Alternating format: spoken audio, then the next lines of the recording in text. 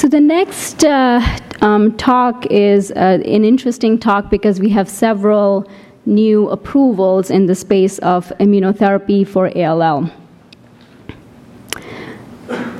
The goal of this talk is to review all the approved immunotherapies in ALL and to understand the side effect profile and management of these immunotherapies, because they are bringing a whole set of toxicities that have not been seen so far with treatment of ALL. There are several targets that are present on ALL that could be potentially be used for targeting. Some of these are approved and some of them are in clinical trials. The biggest one is CD19, which is present in about 90% of B-cell ALL. And there are two approved drugs that can target it, blinatumomab and CAR T-cell, which we'll all go through in detail. The second target is CD22, which is present in about 65 to 80% of B-cell ALL, and there are treatments that are targeted to that. The first one is inotuzumab ozogamicin, which is an antibody plus chemotherapy combined to use an antibody-directed cytotoxicity. The second is epratuzumab, which is a naked anti-CD22 antibodies. It is in clinical trials currently, and CAR T cells directed towards CD22, which are also going to enter clinical trials soon. The third target is CD20, which we all know has an excellent antibody against rituximab and ofatumumab. Rituximab has been incorporated in patients with CD20 positive ALL, while ofatumumab is in clinical trials. CD52 is also present in a subset of ALL patients. The trials with alemtuzumab are ongoing to see if that can improve responses and long-term survival. So we'll now go through one by one each of these immunotherapies. The first one is rituximab. Rituximab is shown to have poor CD20 positivity, shown to have poor prognosis in patients with B-cell ALL, and the positive subcategory is basically anybody who has a CD20 positivity over 20%. It was considered positive for most of these trials, and when Rituxan was incorporated with hyper-CVAD, to the left is hyper-CVAD with Rituxan compared to a historical cohort of no Rituxan and just hyper-CVAD. The patients who got Rituxan had an increased both CR duration, which is the first curve, and increased survival with Rituxan compared to no Rituxan, which was a historical cohort. Interestingly, this benefit was only seen in patients who were less than 60 years old. There is no benefit to adding Rituxan over 60 years. So our standard is to add rituximab in patients with treated with hyper-CVAD under 60 years old.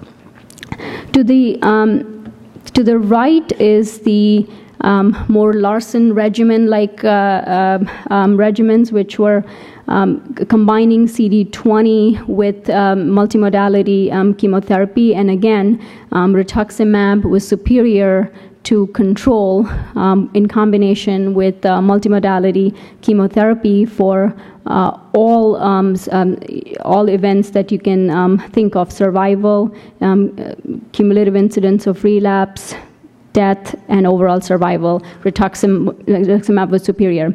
Again, in this study, patients who were under 60 were the people who were benefiting from it, and over 60, there was no benefit to adding rituximab. So for both kind of chemo regimens, the data was identical. The second immunotherapy that I would like to focus on is blinatumomab, which is a bispecific antibody that engages CD19 on one hand, which is positive in 90% of ALL, with the body's CD3 or the T cells at the other, and induces redirected lysis of the tumor cell, because the idea is that the T cells in patients with ALL are not able to recognize the tumor cell, and blinatumomab facilitates this by binding to both and increasing lysis. Blinatumomab was approved for 2 indications for ALL, and the 3 trials that led to that approval, we're going to go through them one by one. The first one was the TOWER study, which enrolled Philadelphia negative B-cell ALL with a 2-to-1 randomization. Adult patients with relapsed or refractory B-cell ALL identified as either they were primary refractory or they were untreated after first relapse, with the remission duration lasting less than 12 months. So these are people who are not likely to get a response with chemotherapy again, or untreated second or later relapse, and anybody who had a post-transplant relapse were all eligible for the study. Blinatumomab was given in cycle 1 at the dose of 9 micrograms per day on days 1 through 7, and then escalated to 28 microgram per day for the rest of the month through 28 days. The reason this was given this way is that blinatumomab is associated with a cytokine release and inflammatory a reaction with fevers and sometimes hypoxia and neurological complications, and giving this step up was shown to be safer in patients. Blinatumomab is usually pre-treated with steroids in order to reduce some of these reactions.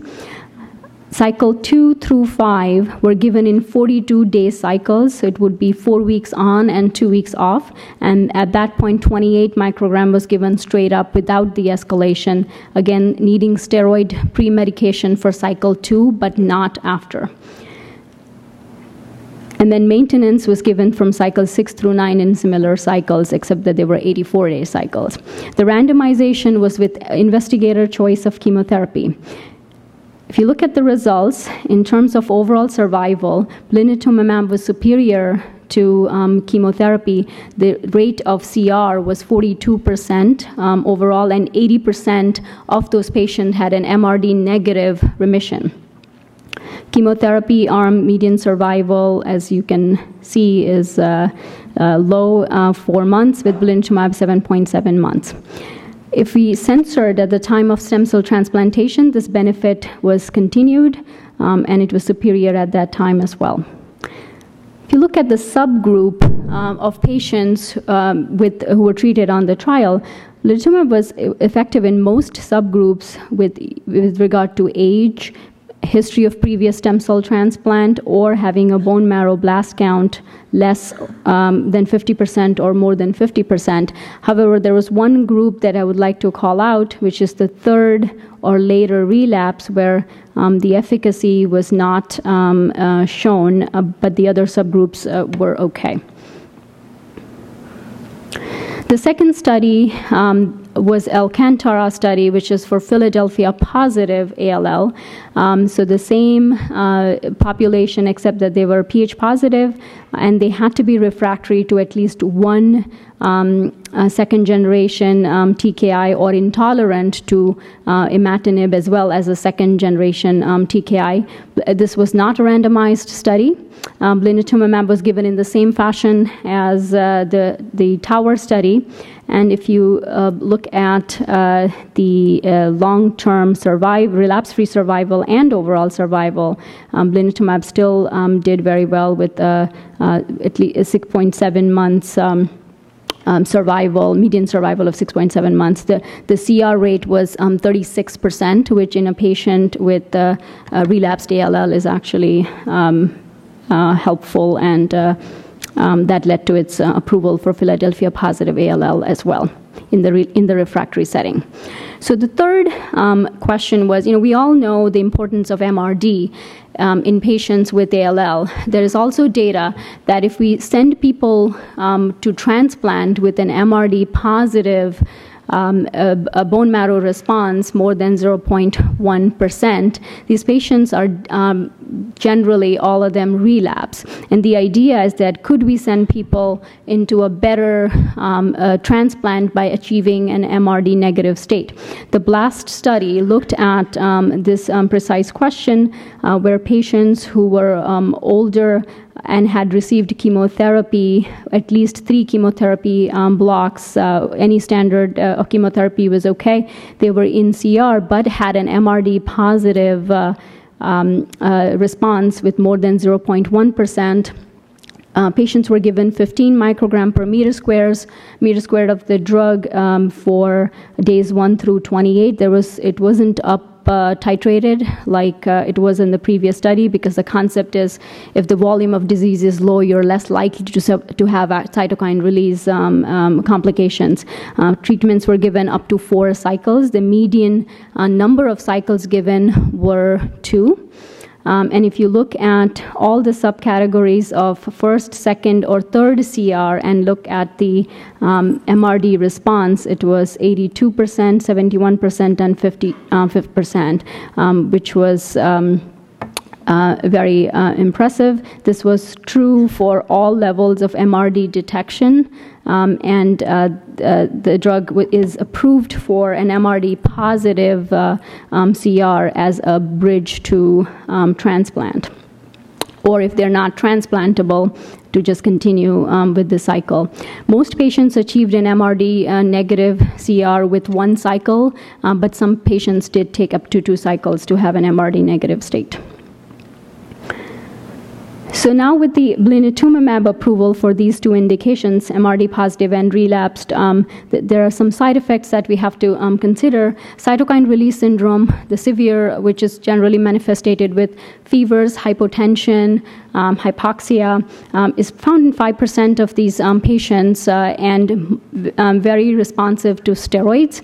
Sometimes tocilizumab, which is an anti-IL-6 receptor antibody, could be used for this, but for most patients, the CRS is not as severe as you see in CAR T cells, which we'll talk about. Neurological toxicity in the form of tremors, insomnia, headache, sometimes confusion has also been reported. For grade 3 severe events where patients are not able to talk or are not arousable, the drug has to be interrupted, and they're all reversible once the drug is interrupted. Lymphopenia and reduced immunoglobulin levels are seen in about 25 to 30% of patients. As you know, CD19 is present on mature B cells as well, so it can impact those cells too. However, the rate of infections that have been seen with blinatumomab are not any different than what we would expect out of a relapsed and refractory population. The second immunotherapy that I would like to talk about is inotuzumab ozogamicin, which is a CD22 antibody linked to calicheamicin. Calicheamicin is very toxic, as you know, when given by itself, but the idea of an antibody-directed cytotoxicity was explored with this drug in patients with relapsed B-cell ALL. All patients were adults with relapsed after 1 or 2 previous induction chemotherapy. Philadelphia positive B-cell ALL patients were also enrolled under the study if they were refractory to at least 1 TKI and standard chemotherapy. Patients were randomized to inotuzumab versus chemotherapy investigator's choice. Inotuzumab was given at weekly dosing, and then once CR was achieved, it was given days 1, 8, 15 every 28-day cycle. And here were the results. If you look at the remission rates about at almost like 80% got into a CR with the inotuzumab arm outperforming the standard chemotherapy arm. Same thing was for progression-free survival for both groups. The overall survival initially seemed like it was sort of superimposed, but on long term, actually the inotuzumab group did better than standard chemotherapy. Now, if you look at the subgroup analysis on this, if patients were subcategorized as to the duration of the first CR, the kind of salvage, first or second, or age, again, inotuzumab ozogamicin outperformed chemotherapy. But there's one subcategory of cytogenetic risk, which is the translocation 411, which was the one category that it seemed did not work, and that just tells you that this is a disease biology that is very refractory and resistant, and perhaps that is not a subcategory that the drug works as well as in the other subcategories. But otherwise, CD22 expression, the percentage of bone marrow blasts, whether somebody had a previous transplant or not, the efficacy was similar. The side effect profile of inotuzumab is very unique. The liver function abnormalities are pretty common, 20% in the inotuzumab arm versus 10% in the chemotherapy arm. The hyperbilirubinemia is the same, 15 versus 10 in the chemotherapy arm. The patients who develop high bilirubin and it does not go back to their baseline at the end of the cycle have an increased risk of developing another toxicity of inotuzumab, which is veno-occlusive disease that was in the trial was seen in 11% of patients versus 1% in the chemotherapy arm.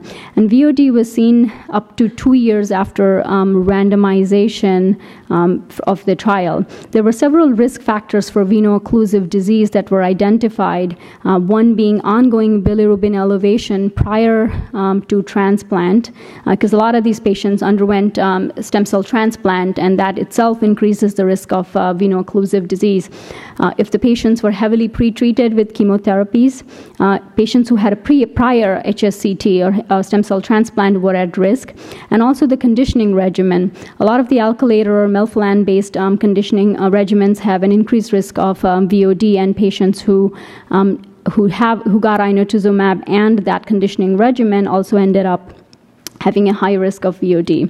And all of this increased the post-HSCT non-relapse mortality in these patients. So if you have somebody who is young and about to go to HSCT, and inotuzumab is being used as a bridge to that, these are things that to consider when you're choosing the drugs. Cytopenias, thrombocytopenia particularly was common, 42%, and dose reduction guidelines are in place for platelets that do not recover back to baseline in CR. There are several ongoing trials combining these two drugs, blinatumomab and inotuzumab ozogamicin, with chemotherapy or TKIs. In older patients, there is a trial with preliminary data with using mini hyper-CVAD, which is like a lower dose of hyper-CVAD chemotherapy, plus inotuzumab, CVP and inotuzumab, TKI plus blinatumomab, as I had discussed earlier, and in older patients, chemotherapy using like a Larson-like regimen with blinatumomab is undergoing trials right now in a randomized fashion. In young patients, pediatric patients, and these are the patients who we would generally not transplant if MRD negative, pediatric inspired regimen in combination with inotuzumab is also undergoing clinical trials to see if better CRs and long-term survival can be achieved. The last giant is the CAR Ts, or the chimeric antigen receptor modified T cells. CAR T cells, the approved CAR T cell, which we'll talk about, I just want to talk about in general how these CAR T cells are being manufactured and how the patients are going through it. Patients who have relapsed ALL are undergoing a apheresis procedure to collect white cells, and they are then shipped, cryopreserved, and shipped to the manufacturing facility where the T cells are being enriched. The cells are then being transfected by a lentivirus and a CAR gene.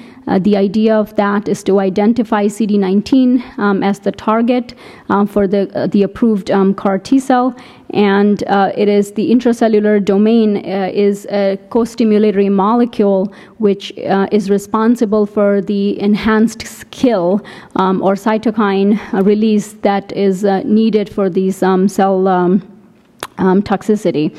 As these cells are being prepared, simultaneously the patient is being prepped for receiving the CAR T cells. The whole process can take about 3 to 4 weeks for the generation of the CAR T cells.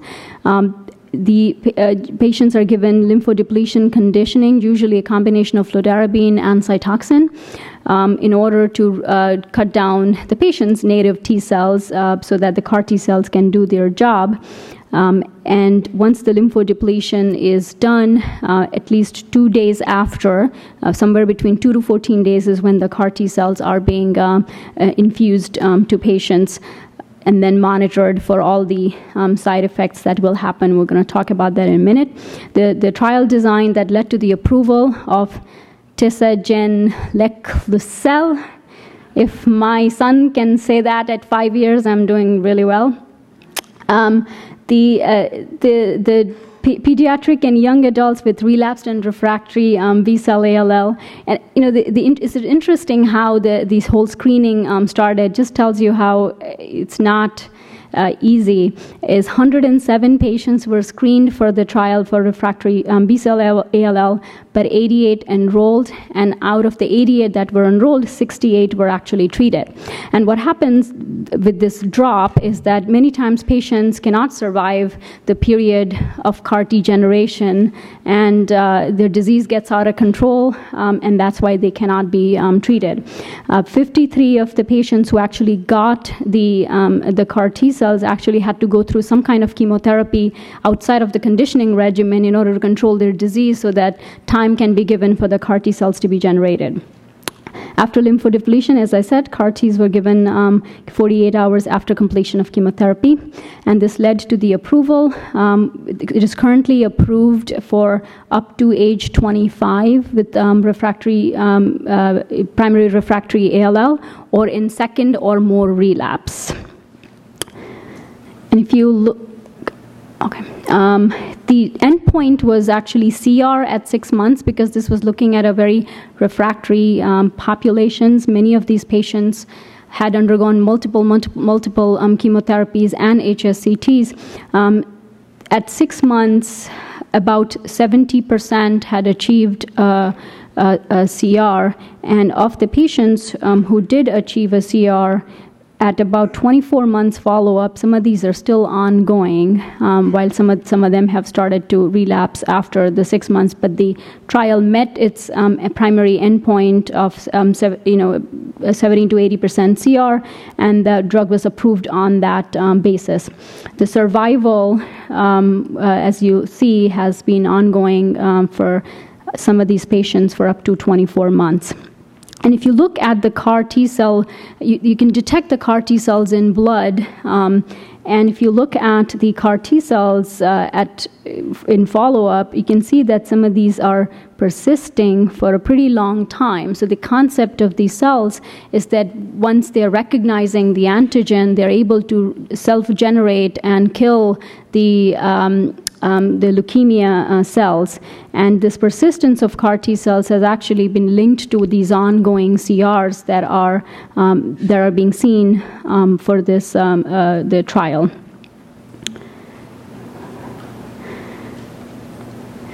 Now, managing the side effects of CAR T cells is a huge problem, and I think the development of these drugs have been slow because of this precise problem. Cytokine release syndrome, the incidence is pretty high compared to what we have seen in blinatumomab. 80% of patients go through it, 50% are serious. And when I mean serious, they're actually patients who are in the ICU with multiple pressors and are intubated for their ongoing CRS. There are some risk factors, including a high disease burden or escalating white cell count even after lymphodepletion that leads to these a higher chance of CRS. It is very important to recognize the presence of fever and tachycardia is usually the prodrome that precedes the CRS. Early use of tocilizumab, which is an anti-IL-6 receptor antibody, has been shown to reduce morbidity and mortality in these patients. Tocilizumab, once given, usually works pretty quickly in a few hours, and repeat doses can be given at least 12 hours apart if there's ongoing CRS. Steroids are currently used as a second-line agent for managing CRS. There is some concern that the steroids might decrease the efficacy of CAR T cells, and that's why tocilizumab, that is anyways very effective in managing these CRS syndromes, is being used as a frontline for managing cytokine release syndrome. The second side effect is neurological toxicity, which the incidence is, again, pretty common. 72% of patients get it. 21% are serious, leading to cerebral edema or coma or like a non-arousable state. The median time to onset for this encephalopathy is 6 days. For cytokine release syndrome, it's usually 48 hours. But while CRS can go away quickly with giving tocilizumab, encephalopathy can be prolonged and sometimes has been seen up to like 50 days from the onset of the symptoms. It is not always related to the CRS. It can happen in the absence of a CRS or after CRS resolves. So it's a little bit different, and the exact mechanism of why patients get it is not known, except that there might be some a disruption of blood-brain barrier and endothelial dysfunction that could do that. Patients have headache, delirium, encephalopathy, tremor, and sometimes mutism and aphasia. The standard of care for this is steroids, which is helpful in reducing the symptoms from encephalopathy. The third thing that has been seen with CAR T cells in a prolonged fashion is B-cell aplasia, because these cells are so potent at killing CD19 as a target. 40% of patients actually have prolonged B-cell aplasia, and it can occur in patients in CR up to 1 year after the CAR T cells have disappeared from blood. Standard infection prophylaxis are in place, and immunoglobulin replacement is actively done to keep the levels more than 500 milligrams per deciliter. And as I said, they can persist for a while, so no live vaccines. Now, with immunotherapy, we have now 3 drugs that are approved recently, and rituximab, which has been around for a while. There are several challenges for using immunotherapy in ALL, and some of these challenges are more for CAR T cells, but things that have to be talked about and considered is, first one is relapse. There are patients who are relapsing after CAR T cell use, and sometimes that's happening because there's an antigenic escape. It can either happen because the CD19 antigen itself undergoes a modification and the CAR T cells are unable to recognize them, or there's a CD19 clone that actually grows as the CAR T cells kill the CD19 positive cells. So one of the challenges to how to overcome that, and there have been attempts at using CAR T cells that recognize 2 antigens, not just CD19, but in combination with others like CD123, that could be helpful in order to prevent this antigenic escape. The second big issue is safety, because the big issue with our patients, with all of the CRS that happens, is how can we actually limit these off-target effects and better characterize the host in order to understand who are the people getting these bad CRS or neurotoxicity, and there have been attempts to identify such patients. And the other way to kind of increase safety is potentially the use of suicide genes in the CAR T cell itself, which could kill the CAR T cells via an antibody-directed mechanism. And that way, if somebody is actually very sick, we can kill the CAR T cells before they cause any more damage. Enhancing efficacy, so not everybody is obviously responding. So again, using dual targets would be one way to enhance efficacy, to see if more people can respond to the treatment, and more importantly, having sustained responses. And the fourth one is universal availability. So the issue with CAR T cells, as I have said, that auto CAR T cells take 4 weeks, up to 4 weeks of generation. So, and some patients cannot actually wait for that. So what can be done about it? Then there have been a couple trials looking at off-the-shelf CAR T cells used from allogenic donors that could be used in patients to negate this whole wait period, but these are all undergoing clinical trials using the CD22 target as well. That concludes my talk.